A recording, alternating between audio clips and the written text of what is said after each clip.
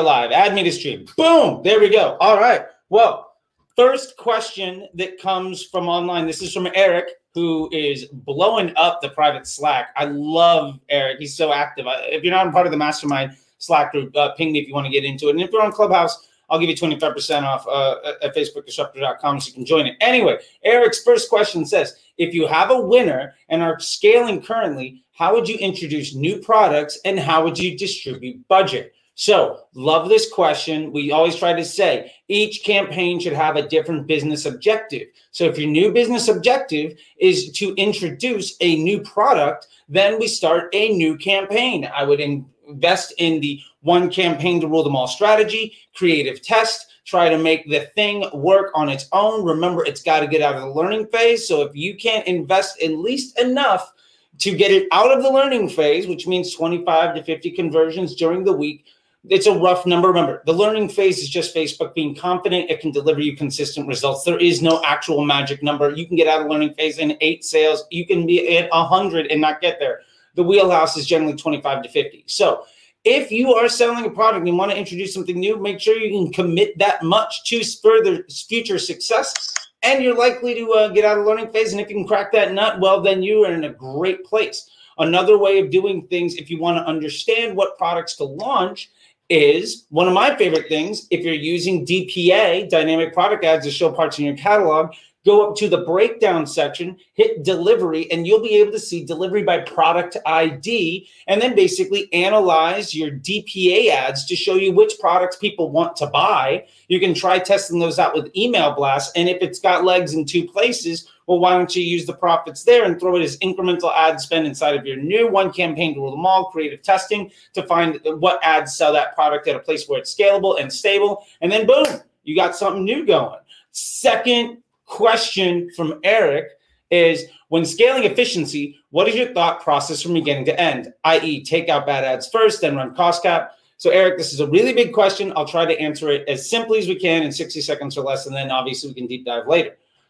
So when scaling efficiency, and those of you that know me know that I'm a big fan of scaling efficiency, not necessarily scaling spend. It's far better to get 10% more sales on the same dollar than spending 10% more to get the same amount of sales per dollar. The point here is get your average cost of sale from 50 to 45. Don't try to get 10% more and also 50. It's much easier. Also, it gives you top and bottom line growth, because then when you scale up your spend, even though you're going to lose efficiency because you're raising your budget, you should still be more efficient than you were when you started, which means you can grow both revenue and volume and profit. So I guess that's not both, that's 3 things. So when scaling efficiency, try to stabilize the account, lower my cost till I hit a law of diminishing returns on what I'm able to do. Then one of my favorite things to do from there is start a regimented testing campaign. And yes, one of those tests is strategic, where I might take my control campaign, duplicate it, make it a CBO, run it against cost cap, and see if I can add incremental spend there with the idea that the cost cap will just deliver me a few conversions at below my average cost, so that my data set is seeing more efficient sales, so that my lookalikes and my broad campaigns are starting to see the average buyer as being more efficient. So it knows what a more efficient buyer looks like, which will lower my average cost over time, because I'm training the algorithm to understand my business objectives, which means I can actually increase my spend inside of my lowest cost bidding, because I'm getting more efficiencies in my cost cap. I can be less efficient in my lowest cost. And then boom, we're scaling again. We're in a wonderful problem of we're so efficient, we're not spending enough, which is my #1 favorite place to be. So with that, Eric, those are 2 questions. I hope that helps. Yash, why don't you steer us off here and get some people to raise some hands and do all of that fun stuff? Yeah, before I do, you need to send that green mark to me, because I don't have that right now. Oh, shoot. Sorry. Hold on a second. Here we go. Boom. There you go. Good stuff. All right. So, guys, raise your hand if you have any question. I'll invite you to the speaker room, and you can ask your questions. Anyways, and also I just want to add, Charlie, as you talk about this thing, is even though, like, do you want to talk about that Facebook UI thing? Because, like, even though your Facebook UI doesn't show you're efficient, but your Shopify dashboard. Oh, yeah, sure. So why don't you bring somebody up and I'll cover this really quick. So Sure. And this has actually been one of my most popular Instagram reels. I've done it like 2 or 3 times now because I keep wanting to say the same thing so the more people see it. And my Instagram shorts keeps blowing up. Your Facebook ROAS is as our buddy in the Slack says, Raba, from our podcast, The Porch Online, you are not your ROAS.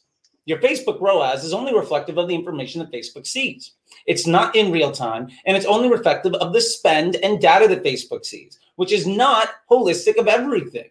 So when you're looking at your Facebook performance, understand that that's only a piece of the puzzle. And generally, it's more of a vanity metric than anything else, or a nice health check. What you need to understand is how much money did you spend today and how much money did you make today? And yes, I mean today, specifically today.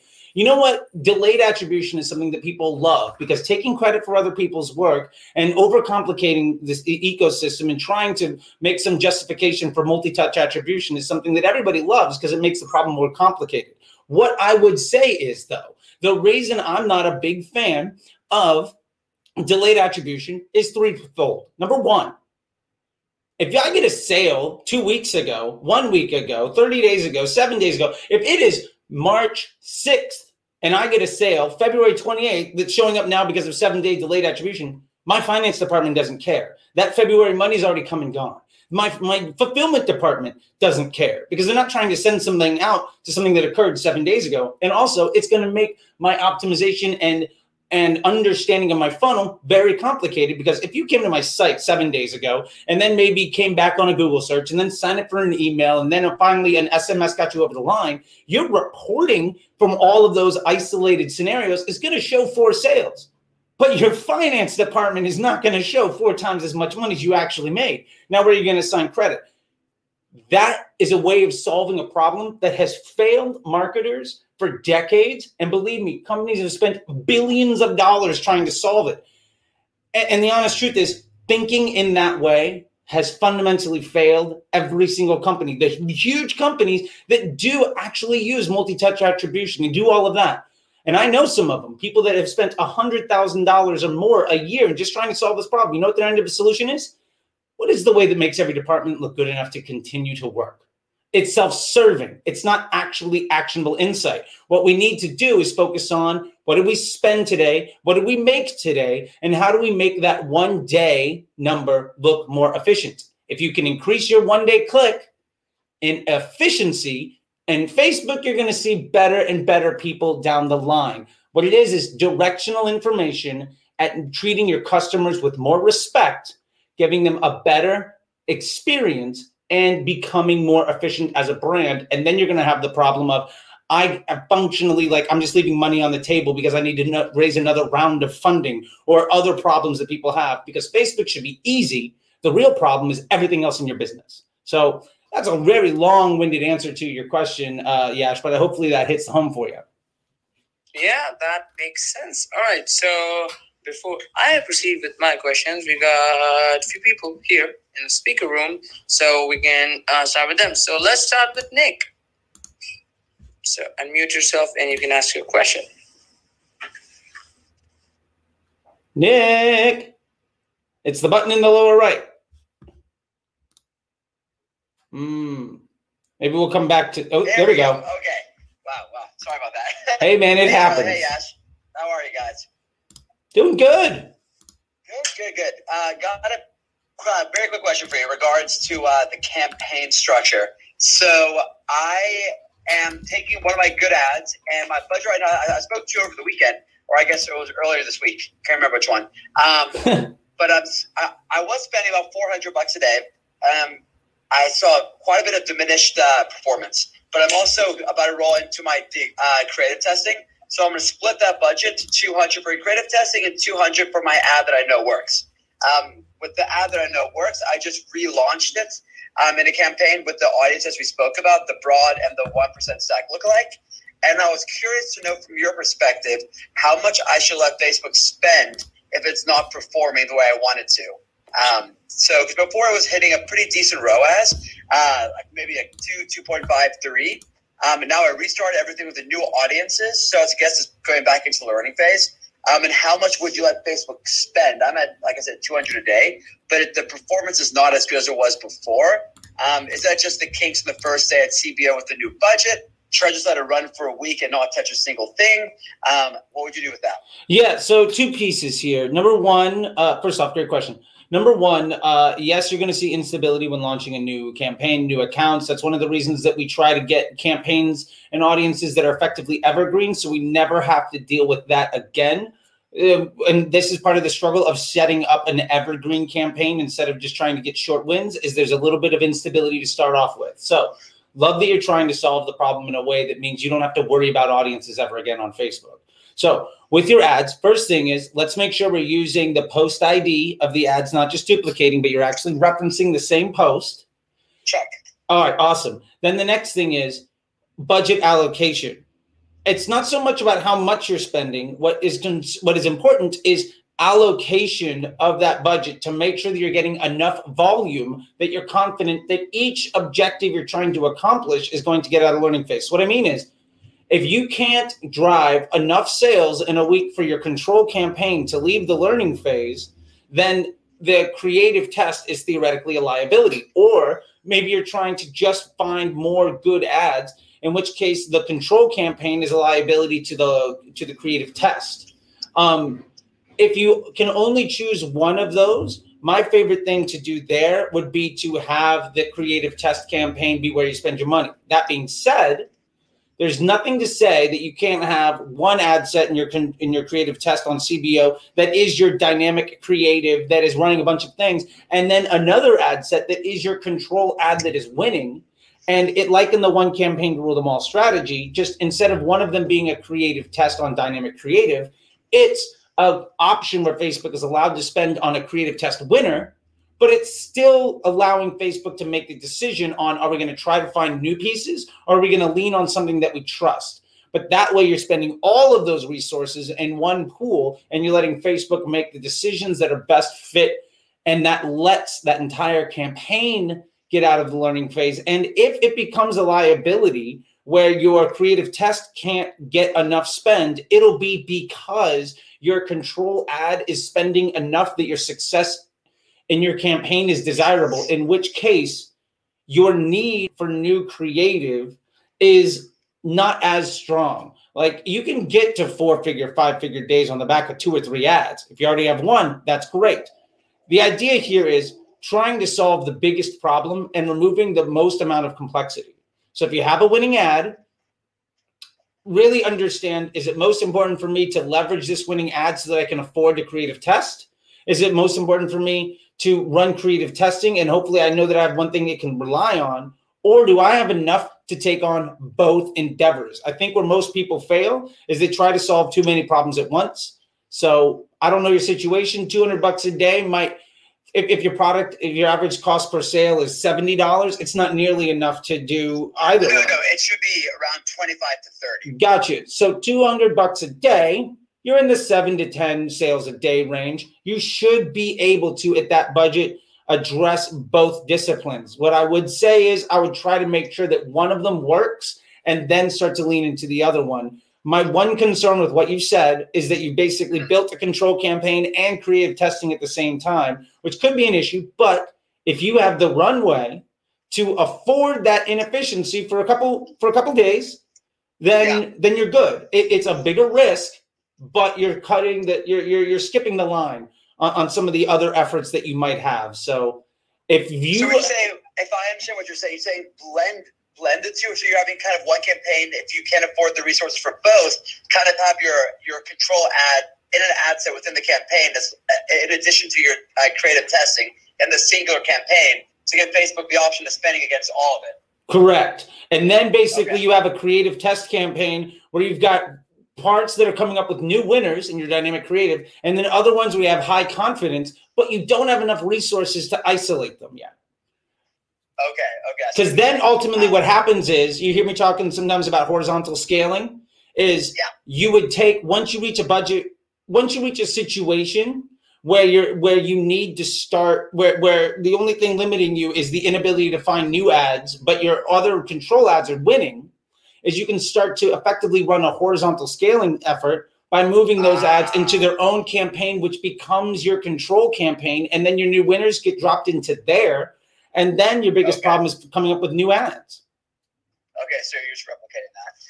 And then, okay, sorry, one more question on something related to that. So if you have a post ID, like my winning ad has a ton of social proof, right? Like it has a good amount of shares, like 500,000 views, like it has good stuff on it. And I tried to run 3 new ads in my creative testing, and it's all within one campaign to keep the budget there. Will Facebook favor the control ad with the high proof over the 3 brand new creatives and not give any spends to new creatives? Facebook will favor where it has the highest confidence of keeping people on the Facebook platform and engaging in a positive way. So take that for what it's worth. I know that's not a direct answer. The short answer is it's probably going to favor the ad it feels confident in. But if you give it like a creative testing campaign or creative testing ad set, it will try to get some wins there. And you're going to get some wins and some losses. But by putting that all in one place, you're letting Facebook still have the best opportunity of keeping somebody on the platform. Because the number one most important thing in any platform that runs on an algorithm, Facebook, Instagram, TikTok, YouTube, whatever, is keeping people on the platform. So if your ad, and Tim Cook was right when he called media buyers hucksters, if your ad doesn't respect your customer, by meaning basically it is a burden on their experience, it's going to fail for you. If your ad instead is something that people enjoy and is actually positive to their experience, then you're going to be rewarded for that. So keep that in mind. And honestly, the short answer is it'll probably favor the thing that used to work. But if your new ads are better, they're going to see spend too. It's all a matter of removing as many variables as possible and letting Facebook make the decision to spend the money where it thinks it's going to get the best results. And then I love to use automated rules or some logic to say, look, if this is just a losing effort, get rid of it. And all of that stuff is in the One Campaign to Rule Them All book, as well as some automated rules. And keep pinging me with some other questions, and I'll be glad to answer them as long as I got bandwidth to do it. Cool. Thank you. All right. Thank you, Nick. You got it. Thanks, man. All right. Yash. Yes, I'm here. So let's get into the next question from Professor. Professor Nez. Hey, it's Professor Nez. Good to see you, Yash. Good to see you, Charlie. Feel free to call me Nez. All my friends call me Nez. Yes, that's great. Professor, if you're nasty. What's up, Charlie? How are you, dude? I'm doing great, man. I can't really complain. It's like 80 degrees in Los Angeles or something. Like, yeah, I'm not that far from you. We have to get coffee one of these days. I'm in Orange County. I'm running out south of you. All right. So we definitely have to talk. And I've been in a lot of rooms with Charlie talking about YouTube and stuff. Yeah. And now the tables are turned. I'm so super pumped to ask you guys a question, because I have a lot of clients, and also I've been interested in Shopify and e-commerce for years, and I've done a lot of stuff with it, but at the same time, I always like to learn and get better. And I know you guys are just masters. And so my question is, if it's okay, I have like 2 questions, and they won't be too crazy. I think you'll be able to answer them fairly quickly. So number 1, what are your guys' thoughts on, the kind of difference between, foreign drop shipping like AliExpress, Alibaba, and now you've got all these domestic kind of fulfillment centers like Spocket, and I still don't know where Shopify is with their own fulfillment, domestic fulfillment. Can you enlighten us, Charlie and Yash? What would you say is preferred, especially now with COVID and supply chains? What do you find is the most viable route? Yes. You want to take this? No, you start. I'll follow. All right, great. So as far as supply chain, and I absolutely love this. Let me give an example. I bought a Sony ZV-1 last week. It's been in Chicago since Friday because I didn't buy it on Amazon. So that's a little bit of something to take into account. What Amazon has done is they own the marketplace, they own part of the internet and the fulfillment. That's the number one option. That being said, when you're using other places, obviously you can't necessarily utilize Amazon's fulfillment, right? That's a situation there. What I think is really important is understanding that the fulfillment of orders is one of the biggest reasons that drop shipping companies get banned from Facebook and see $100 CPMs and all of that. So I try to get my fulfillment to be as close to the customer as possible. If I'm selling worldwide, then getting something out of China is okay. But if I'm selling domestically, or maybe it's North America, my goal is to really keep that in the United States. And, you know, for what it's worth, I've found if you can afford it, the optimal way is to get yourself just, you know, a crate landed and sitting someplace domestically, and then having that be the warehouse that you deliver from. Now, that is a blue sky. I mean, honestly, the blue sky situation is owning the warehouse. I have a friend that does that. He owns the warehouse in Tennessee and then leases out space to everybody else, which is fantastic. But as far as fulfillment is concerned, I find that UPS is better than FedEx, and the post office is also really solid. But if you can keep your product as close to your customer as possible and understand what is the opportunity cost of having it take 3 weeks, 4 weeks from China, or 2 days from the United States. Yes, you might have to pay more money up front. Yes, it might cost you more money in general, but how many sales are you going to lose because you can't offer 3-day shipping? You can't offer overnight shipping. You can't offer next day. You know, free shipping is probably the #1 upsell opportunity for or value add in the world these days. I remember when it was buy two, get one free.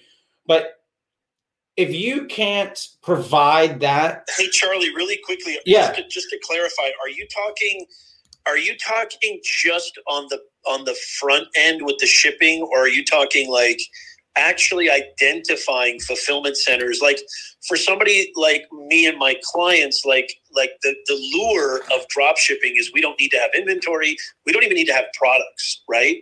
So, I mean, we don't need to worry about buying upfront inventory. Right. So my question specifically is, how do you identify those? I obviously want to get it as close to the customer as possible because we're competing with Amazon, which can get you your shipment within 2 days, if not less. And so my question is, how do we identify those fulfillment centers?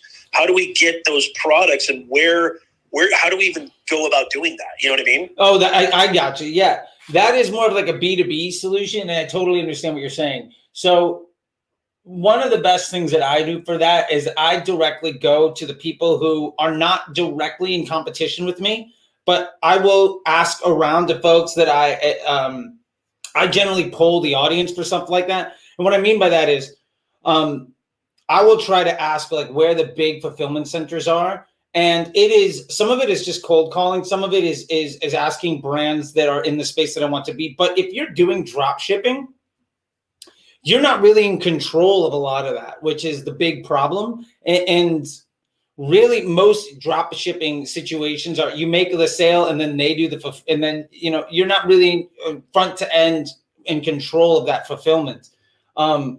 So while that's a really great problem to try to address, I don't know that it's something that you're going to be able to have functional control over in that scenario where you're not actually holding any of the inventory.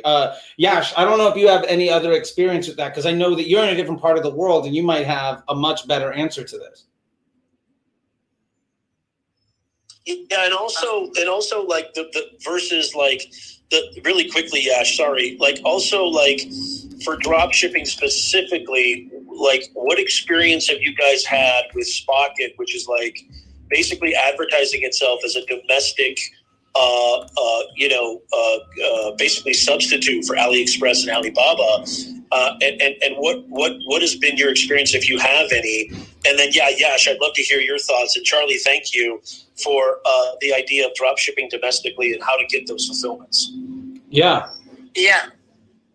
So regarding the fulfillment for dropshipping, there are a few things that I know a few of my friends are doing with like at scale right now it's shipping as alternatives of Alibaba, which is like, have you heard about CJ dropshipping?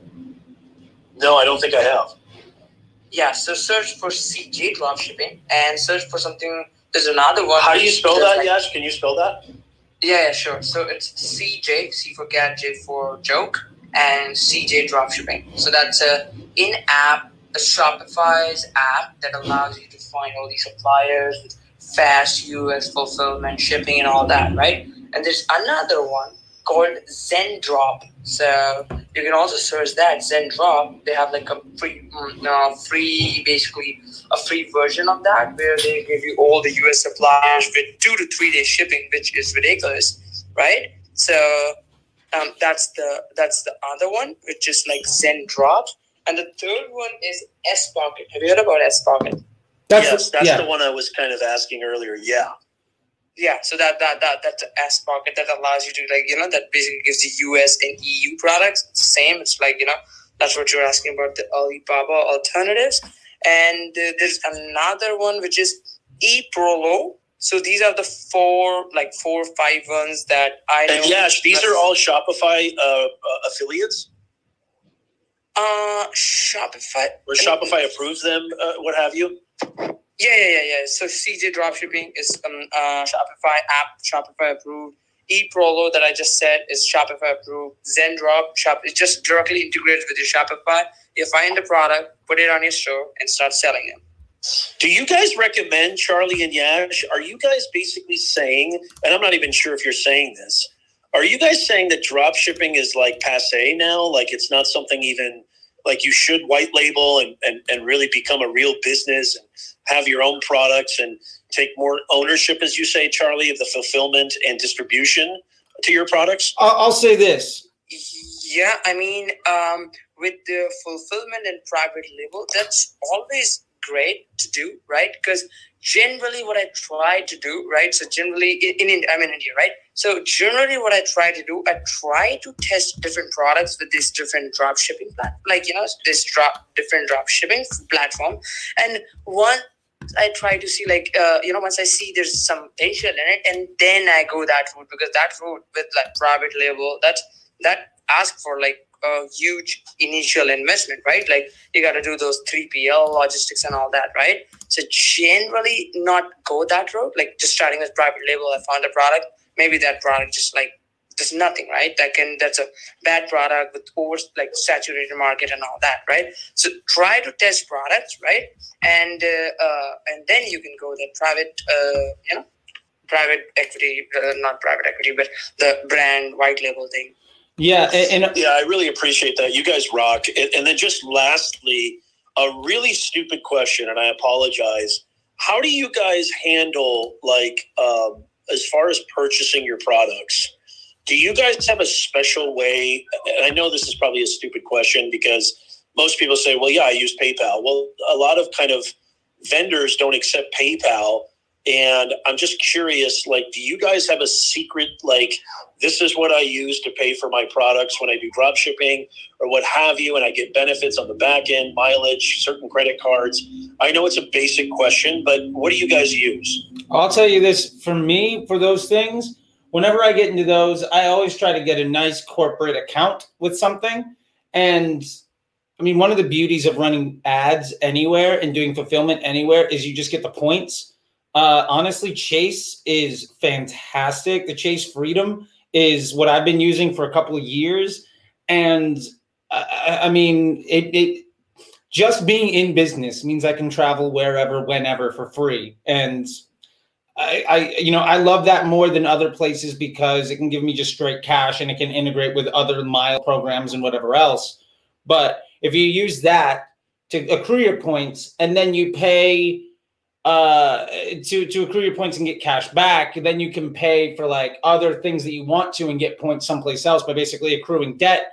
And then when you're able to pay off one, you can get points someplace else. But Chase Freedom, 2%. I actually have the Chase account, so it's so funny you say that, Charlie, because I've been banking with Chase.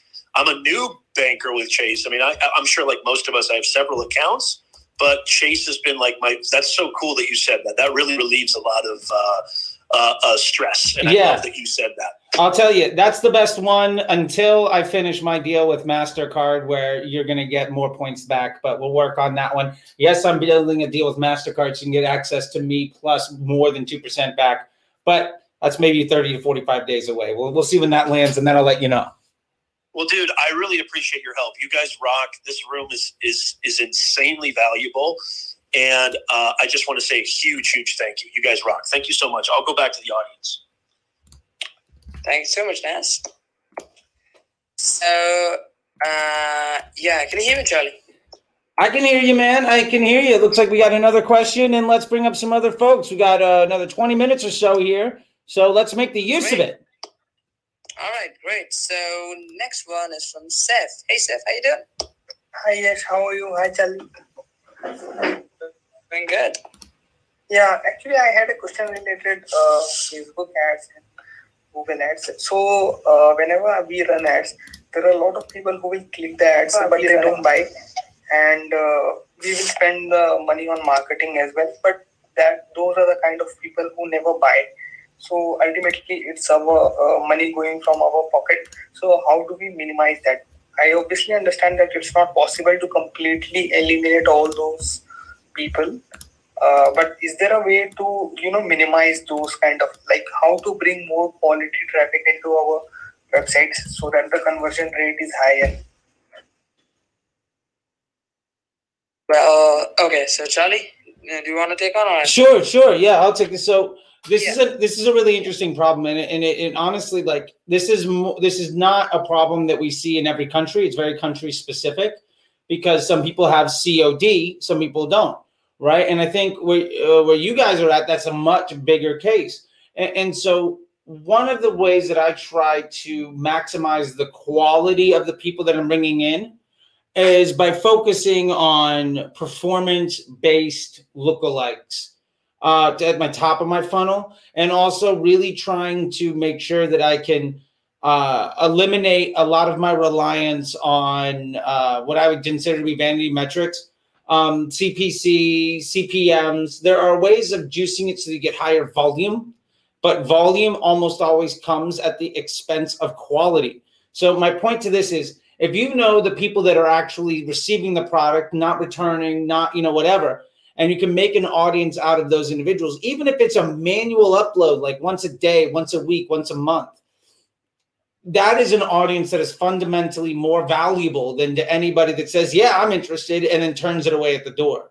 So I think that's a very interesting use case that is applicable to certain environments of what I would call performance-based lookalike, meaning I'm building an audience out of people that are taking the specific action that is most valuable to me and the performance that I want, and then focusing after that. And then the other things you can do is, making sure that if you can, get a lot more inside of like a CRM database. This is another great place where email marketing and SMS are really, really strong. If you can reach people in a way where you don't have to pay to reach them, and you can also qualify individuals for second, third, and fourth purchases, because if somebody's bought from you once or twice, the likelihood of them buying a third or fourth or fifth time is much higher. And it's a way of rooting out those who are basically undesirables. And it's not a slight against anybody, but to be completely fair, there's a big liability for a fair amount of individuals that we have to deal with. And if we can eliminate that, then we're going to be in a much better place. Does that help? And I know that Yash has more direct experience on the ground with this type of problem. Yep, exactly. So talking about the COD thing and all that, let's focus on two things, right? Your channels that you drive traffic conversions, like sales from, and post-click, right? So sometimes to convert more people, maybe you need to adjust your page, because like generally what happens, like, like the best audience, I just saw your reel, Charlie, the best audience is 18 plus, and I kind of heard about that's really amazing. So now when you go that route, so you're gonna get a bunch of people just like, interested to know your product and like, just want to read about it and all that. So one thing, you can optimize the post click, which I think Charlie said, which is like, optimizing your landing page, whatever the load speed is, and having all the key ingredients that needed, right? Testimonials and all the good stuff in there. That's one thing. You can there are a bunch of blog articles for the CRO, right? You can read them as well to optimize it.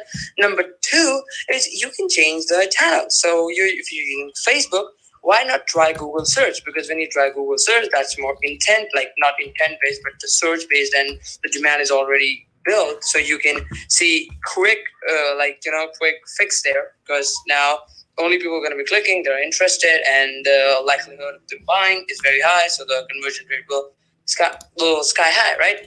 Or you can try YouTube ads, which right now I am experiencing.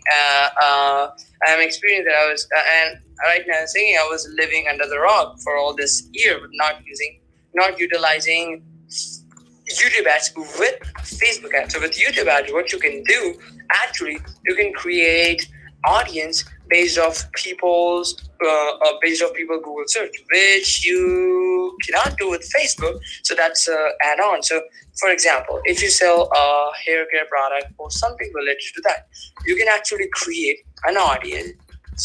All the people who search hair care or hair care products or like hair shampoo or conditioner, whatever it is, and you can create an audience of that. That's going to be like a pretty good amount. Like if the search volume is high, that's going to be very good size of audience.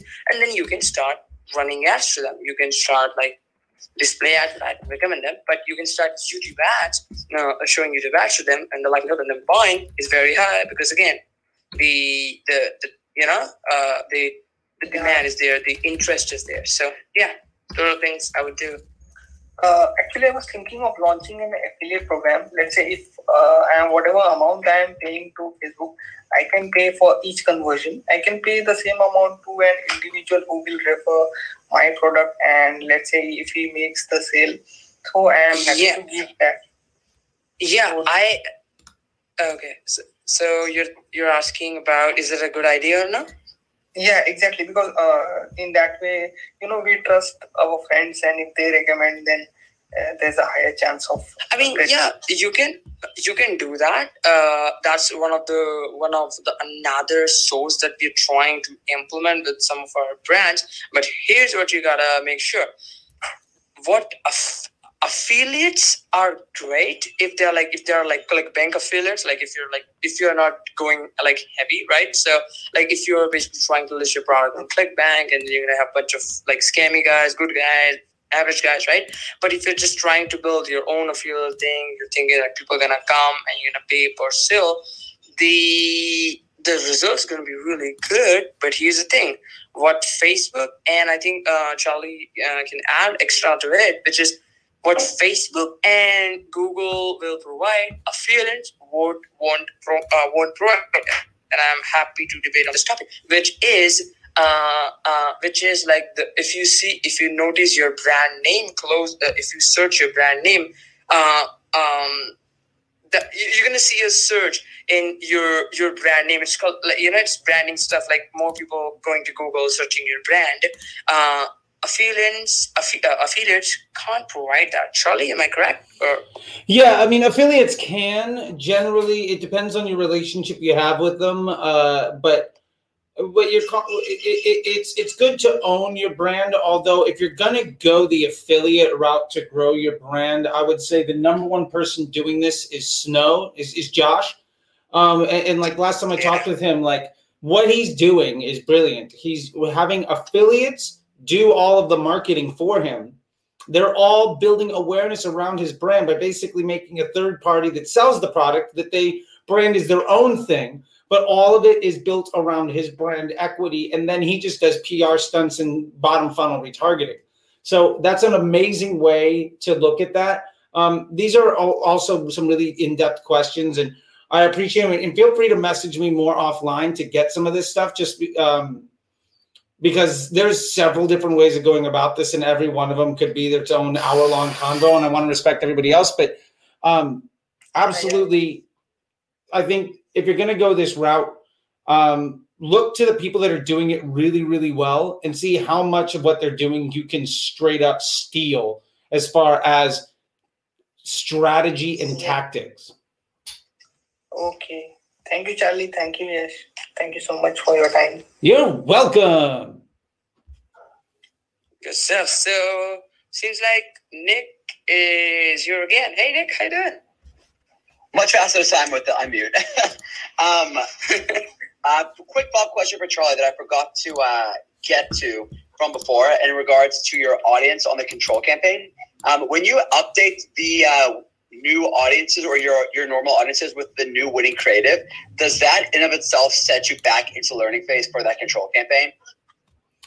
It will, however, it's not something I'm terribly concerned with, primarily because, yes, it will go into the learning phase, but what is the impact of that element of that change?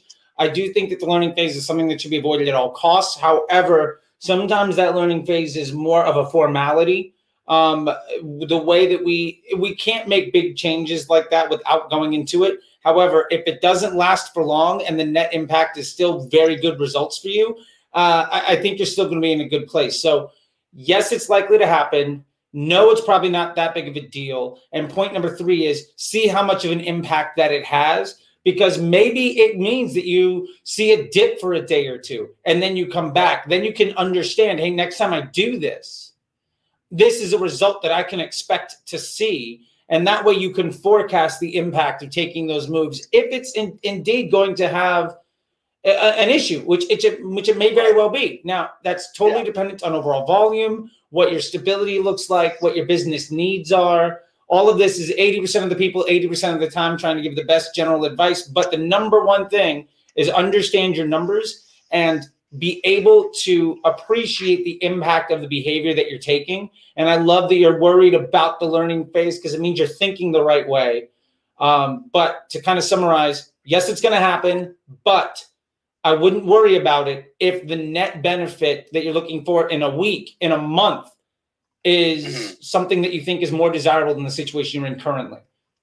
So then on that, maybe like if you have 2 winning creatives within your creative test, you do both of those at the same time to maximize getting out of the learning phase quicker, right? Rather than doing one and then one the next week. It depends. It depends. I would try to make the least amount of impact that I can, so you can launch both of them at the same time, or you can launch one of them and then the next one. You can have a rollout of highest confidence if you want to. Okay. That's a general good rule of thumb.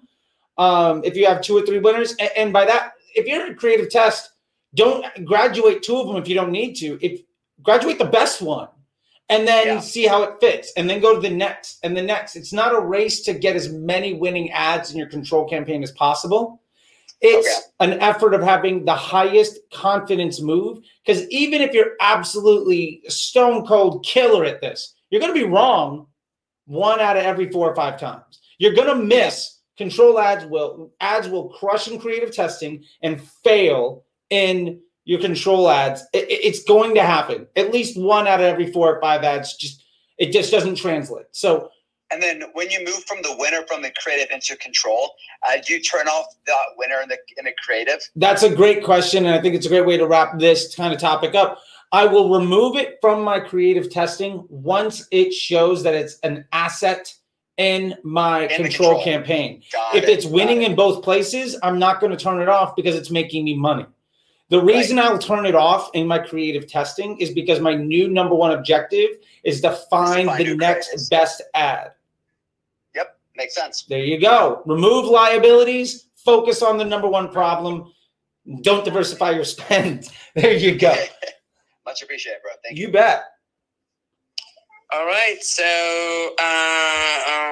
we have Gregory next up. Gregory from Empire Flipper. So by the way, I invited Gregory on the speaker room because I saw him on YouTube about Empire Flipper. So hey, Gregory, how you doing?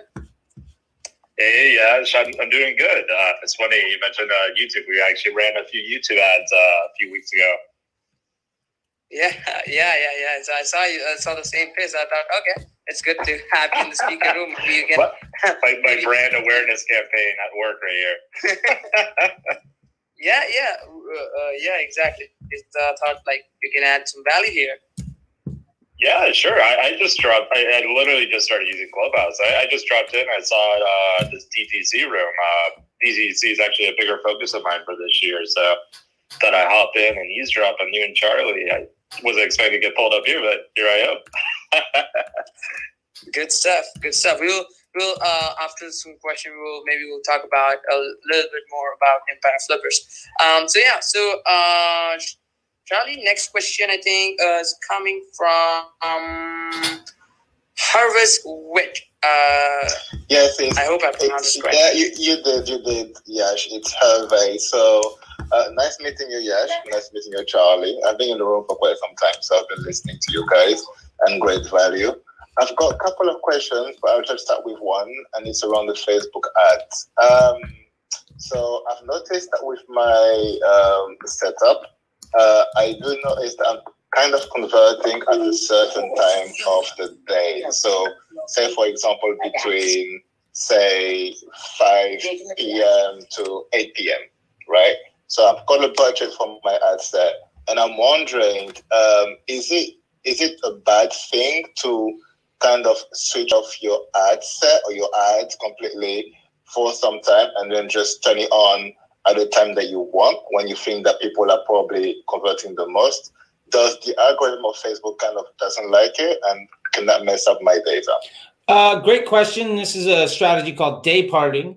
And some people will say you can only do it if you have lifetime budgets, but they're wrong because you can do it with automated rules. And it's something that I do on a lot of accounts. I like to use automated rules to shave waste. So what I'm saying by that is if you're identifying places that are performing poorly for you, I would take a look at how much of your spend by percent by hour. Say 5% of my spend happens in this hour and I get 2% of my results, or 10% of my spend and it reflects 5% of my results. And it's not a desirable outcome. If you can identify one single block of time during the day, sometimes it might be in the middle of the night, it might be whatever's going on. If you can identify that block, there's no harm in the algorithm from removing it from seeing that time. That is something that occurs often. Now, Facebook is probably already doing this a lot on its own. You're probably spending far less in the hours that are bad for you than you are in the hours that are good. But that being said, you can absolutely go in there with an automated rule that says turn off my campaign at this time and turn on my campaign at another time. That's 2 rules inside of Facebook. And if you use that to just get rid of the one block of time that is the largest liability, then you'll be good to go. If you're any bit of an Excel nerd, what you can do is what's called indexing your performance, and index your spend and your return by each hour of the day. And you can go into Facebook and you can see in delivery, there's an option that says time of day, ad account, which means during my time in my ad account, where am I getting the most spend and where am I getting the most return? And you might find that there is an absolute block of time that is a liability. I see it on almost every account. The question is whether or not you want to plan for it. If you do want to plan for it and you want to build the ads, it's not a terrible idea. I'll probably do that on 20 to 30% of accounts. Not every time, but sometimes it's the right move to make. And so I wouldn't be afraid of it. If you have high confidence, then go for it. The one thing that I'll say is make sure I would focus on one block of time. Don't try to cheat by doing it in multiple sections throughout the day. When you turn something off and when you turn something on, it's not just a flick of a switch. It's not binary like, yes, I'm making money. No, I'm not. There is an element of understanding what's going on inside the platform. So I try to turn my ads. If I notice a 5-hour block where it is just a liability, say it's midnight to 5 o'clock in the morning, I'm spending more money than I'm making back or something. It's a liability for me. I won't go dark at noon or midnight and then come back live at 5. I might go in there and turn my ads off at like 12:30 and turn them back on at 4:30, just so I can make sure that I'm hitting those edges so that I'm not just completely dark and on. And I really focus on that because we don't really want to use automation or hard constraints anywhere to have an extremely steadfast focus only on the best place. What you want to do is just try to remove the absolute worst places in the softest way.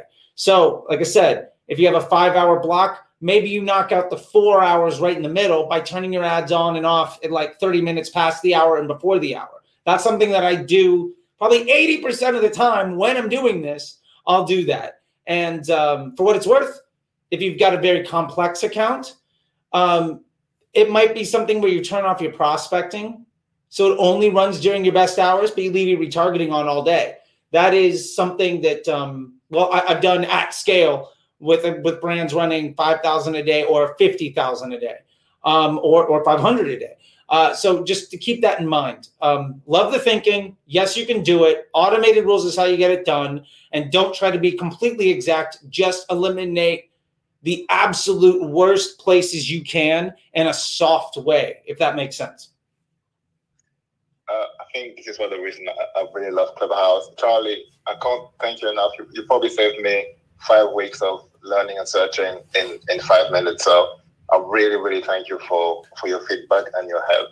This is Hervé, and I am out. Thank you again. Love it, Hervé. Thank you very much, man. Stick around.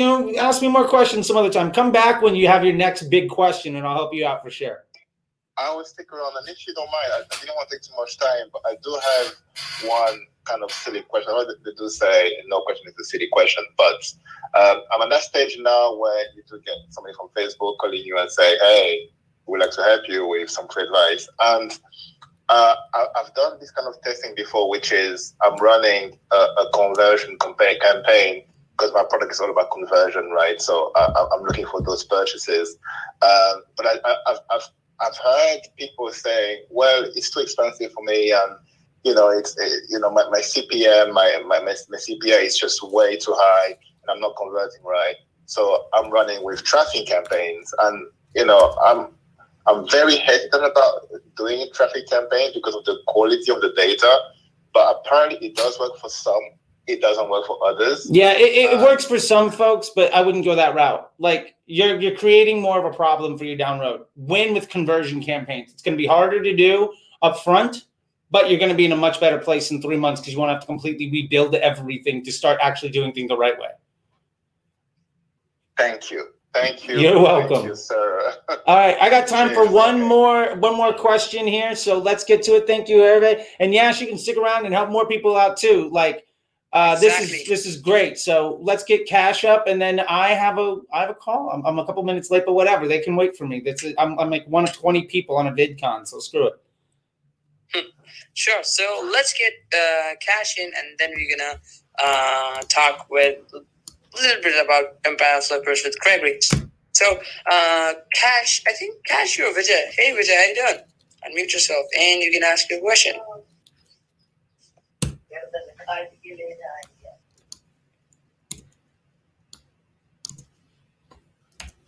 Cash, where's your Cash? I mean,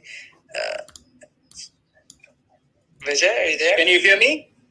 Yep, I can hear you. Okay. How you doing? Sorry. Okay. So, Charlie, this is a very short question for you. I've got a local not-for-profit client who's got little to no budget. What do you say to using boosting posts as a strategy to develop their engagement? That can work. Dennis Yu has the $1 a day on your 1 minute video strategy that can absolutely work. If your budget's like $50 a month, you can do that. I personally wouldn't boost the post. I'd go into the Facebook ad account and then select that post by use existing post and target my specific market that way. You'll get a lower CPM when you're doing that. But it's absolutely a viable way of getting attention. I would do it that way. And also, if it's a video, go onto YouTube and make sure you're getting reach in 2 platforms. If you got $100 a month, $50 on Facebook, $50 on YouTube, it's probably better than $100 in either place. Okay, great. Thank you so much. I appreciate it. No problem. All right, I got time for one more. That one was a quick one. Let's get to Tina, and then I got to hop up. Thank you so much for having me. And my question is easy. And so just now I also mentioned the speaker talking about there are drop shipping within the United States linked to Shopify. That's very helpful. But my question is, if I want to create a brand and does drop shipping in Shopify store, does that route works? You can absolutely build a brand off of drop shipping. You can. I would say, though, most drop shipping situations are not very evergreen. And so you can build a brand off of that if you think you can if you're really good at finding winning products over and over again, and you can build something off of that. However, if you find that there's a winning product or winning service they're really working on, I would try to take some of that in-house if you can. Where you can also win with this is having all of your drop shipping products themed around a specific type of something. A friend of mine, Court, did everything he has around like the squishy cat iPhone accessory stuff. And he quit his day job and is now running an agency where he's doing, 50, 60K a month in billables. So it's absolutely possible. But if you're going to go that route, make sure you have stuff that will last as long as possible, or that you're really good at picking things where you can continue to introduce new products that are all themed around one thing. So how about when you start and then they definitely not doing the packaging, those things for you when you just start drop shipping? How can I make the package like my own customized package then?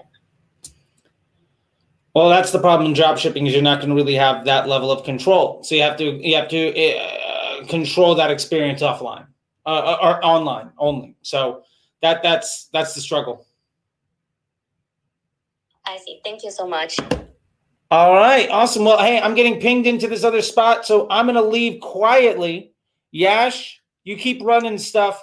And, this was great fun. We do this every Wednesday. I hope this is valuable for you all. I got to go. I'm getting yelled at for not getting into a call. So I'll talk to you guys later. No problem. Thanks so much, Charlie. So,